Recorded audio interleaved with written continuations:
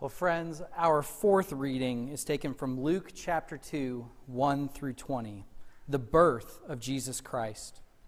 In those days, Caesar Augustus issued a decree that a census should be taken of the entire Roman world. This was the first census taken that took place while Quirinius was governor of Syria. And everyone went to their own town to register. So Joseph also went up from the town of Nazareth in Galilee to Judea, to Bethlehem, to the town of David, because he belonged to the house and line of David.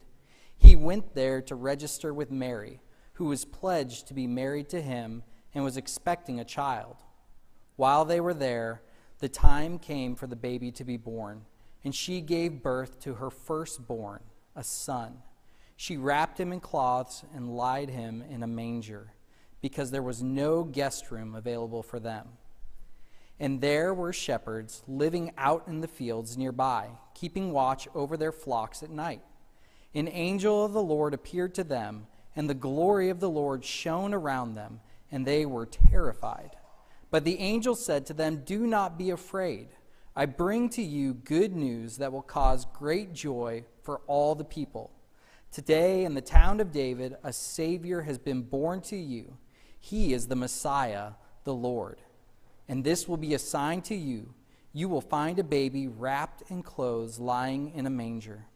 Suddenly, a great company of heavenly hosts appeared with the angel, praising God and saying, "Glory to God in the highest heaven, and on earth peace to those on whom his favor rests." When the angels had left them and gone into heaven, the shepherds said to one another, "Let's go to Bethlehem and see this thing that has happened, which the Lord has told us about." So they hurried off and found Mary and Joseph and the baby, who was lying in a manger. When they had seen him, they spread the word concerning what had been told to them about this child. And all who heard it were amazed, and at what the shepherds had said to them. But Mary treasured up all these things and pondered them in her heart. The shepherds returned, glorifying and praising God for all the things that they had heard and seen, which were just as they had been told. Well, friends, it is a privilege to be here with you tonight. And I just want to say that on one level, I really do think I can relate with and know how they felt that night.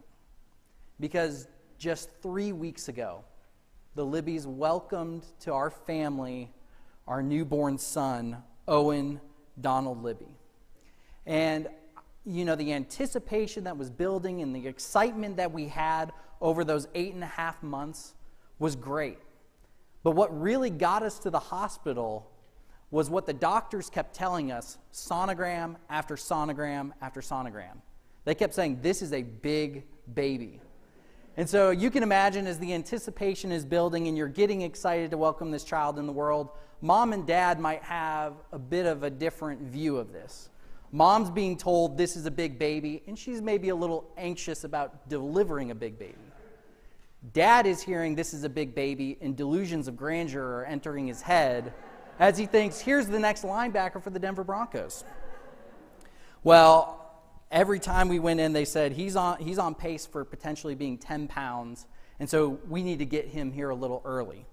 And that's what got us to Presbyterian Hospital on December 3rd, a scheduled induction where our sweet son was born and we welcomed him into the world. Those circumstances are very different from the circumstances that Mary and Joseph faced. While they were anticipating, and I'm sure very excited about the birth of Jesus, they hadn't been expecting a census to be put forward that would require them to travel 90 miles during the third trimester down to Bethlehem. And that's where our story starts in those first 5 verses. And we know it well. Caesar Augustus, the most powerful man in the world, the most powerful ruler that had sat on the face of the earth, had ordered a census because his empire had been expanding and he needed to tax the people to build an army to defend it and to create the infrastructure for the roads to go forth from this province to that province, this city to that city.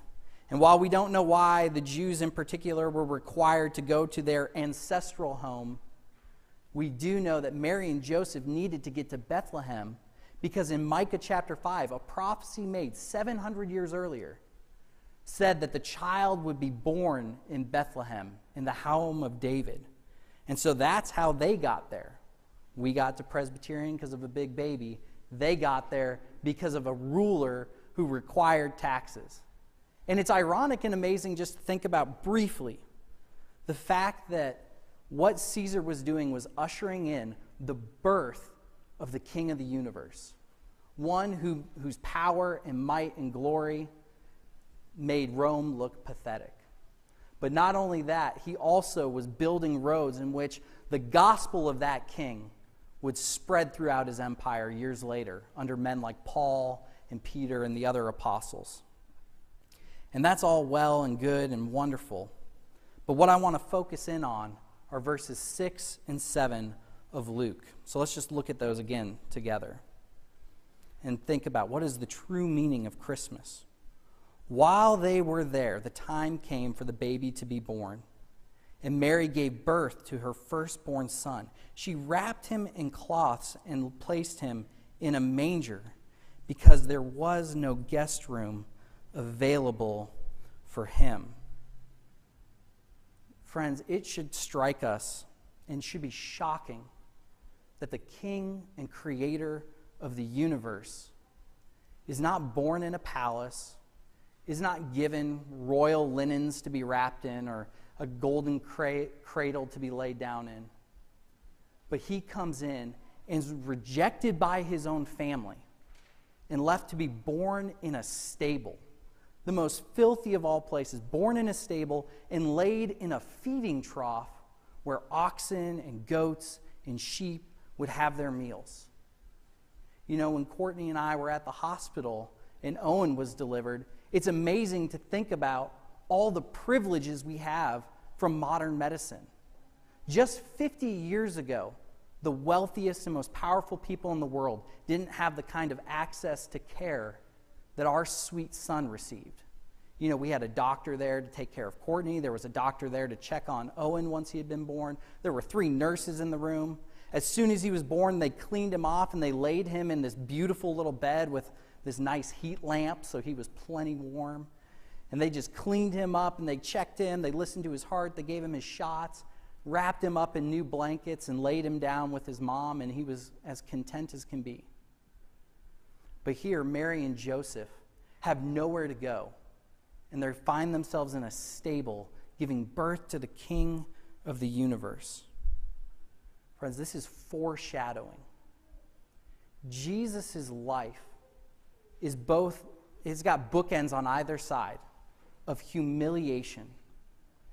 You know, the Bible's full of foreshadowing. You think about Noah's Ark, that's a foreshadowing. It's a true event that happened, but God, in his wrath, destroying the world because man was so wicked, rescues and saves Noah's family. A picture of what would take place in Christ. You think of the Passover, the same thing. Destruction on Egypt, but those who put blood on the doorpost and the lintel, they were protected and saved. Or you think of the prophecy that we heard just last week from Zechariah that was referencing a prophecy hundreds of years before that said, "The sunrise shall visit us from on high to give light to those who sit in darkness and in the shadow of death, to guide our feet into the way of peace." Foreshadowing of the birth of Christ. And there's this wonderful celebration that's taking place, and we oftentimes think about the celebration that's taking place. Like you think of the angels that are there, and they're singing saying all these great things, like a Savior has been born to you. He is the Messiah. He is the Lord. Glory be to God in the highest of heaven. Peace on earth to those whom his favor rests. And yet, while celebration is going on, there's also that dark shadow. He came with a purpose. He came to be humiliated and identify with our humiliation. It's the last place you would think he would be born. And yet he did so because he loves us. And he wants to rescue us. And he wants us to put our faith and trust in him. And so, friends, let's have a response of wonder and awe at the Creator of the universe, our Lord and our Savior, who willingly submitted himself to such humiliation so that we would be saved from our own state of humiliation and sin. Amen. Let's pray. Heavenly Father, we give you so much thanks for our Lord and Savior. We thank you that he was willing to suffer such humiliation, not only in his birth, but also in the cross, an even greater humiliation.